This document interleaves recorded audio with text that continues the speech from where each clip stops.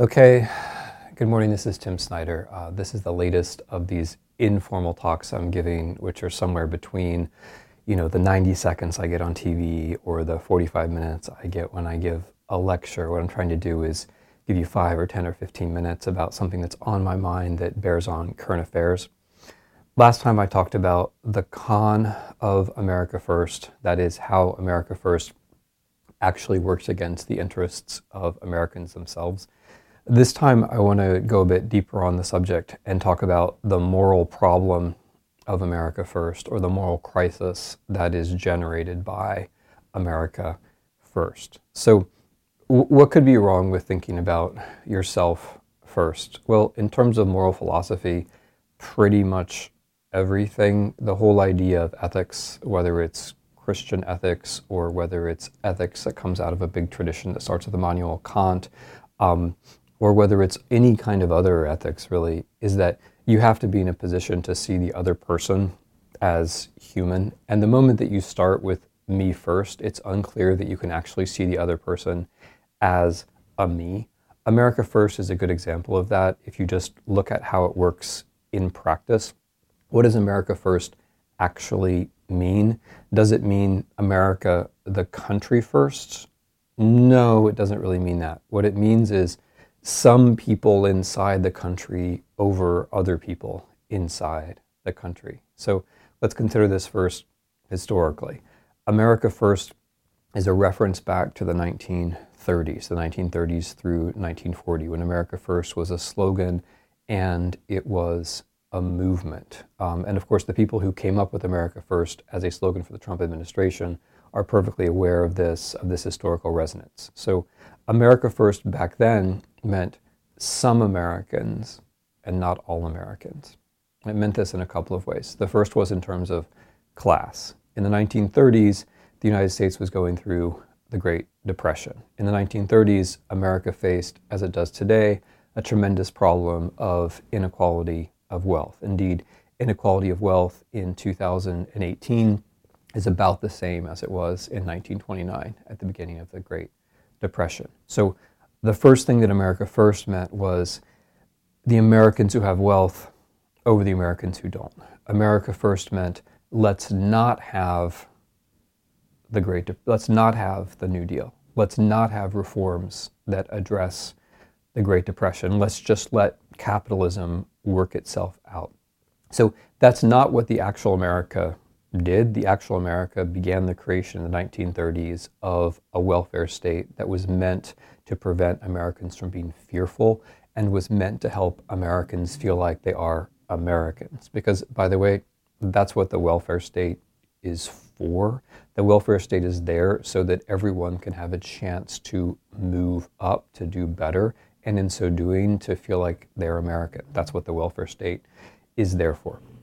The second way that America First was about some Americans rather than others is that it forced Americans to ask, who are the real Americans? Who are the ones who actually come first? And that was some Americans, not all Americans. The idea of America First coincided with, and indeed represented and expressed, a moment when America was very strongly against immigrants, especially against immigrants who are not white people, who are not Christians, who are not from places like, as President Trump put it, Norway.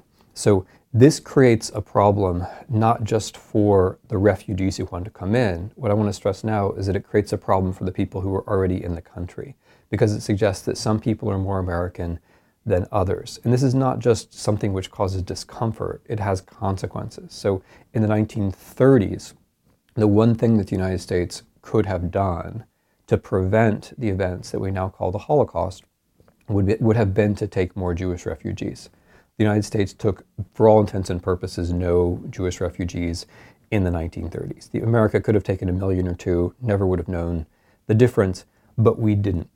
And one of the reasons we didn't was that people were saying America First. When people said America First, that made it very hard for Americans who were Jewish to talk about the oppression of Jews in Europe. Because as soon as they said that, then other people said, well, you don't care about America first, you only care about those other Jews. And that defined the position of American Jews who were trying to point to the events that we would call the Holocaust. It painted them into a corner before the discussion had already begun.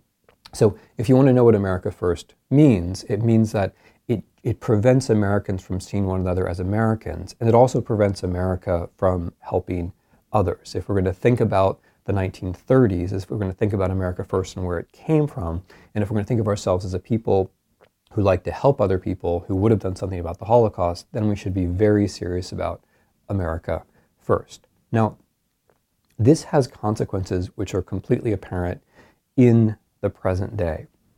When you say America First, that raises the question in 2018 of who the real Americans are, who actually comes first. And once again, not surprisingly, it's the people of European origin, it's the people who are Christians, who are then being instructed that they come first. This is not just bad for everyone else.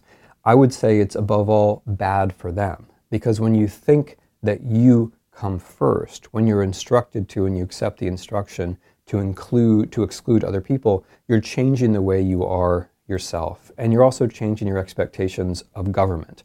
You no longer expect that government is going to do things for you, like in the New Deal, like the welfare state, that will help you get a leg up. You start to think, well, I come first, and I want government to tell me that I come first, and that's all that I really need. I talked about this more in the lecture on pseudo-populism.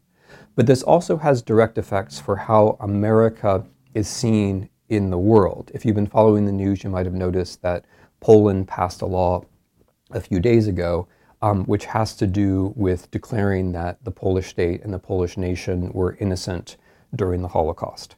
That is nothing else than Poland first. That is precisely the idea that we come first, we do no wrong. If anyone did something wrong, it was other people.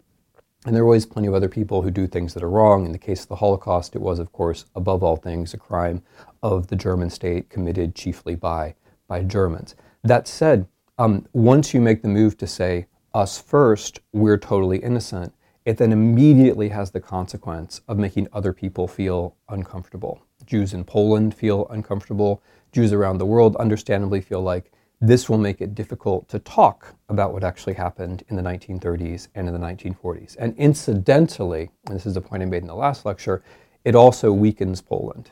America First, or in this case Poland First, not only makes you wrong, it simultaneously makes you weak at the same time. I think this is what bothers me above all about it.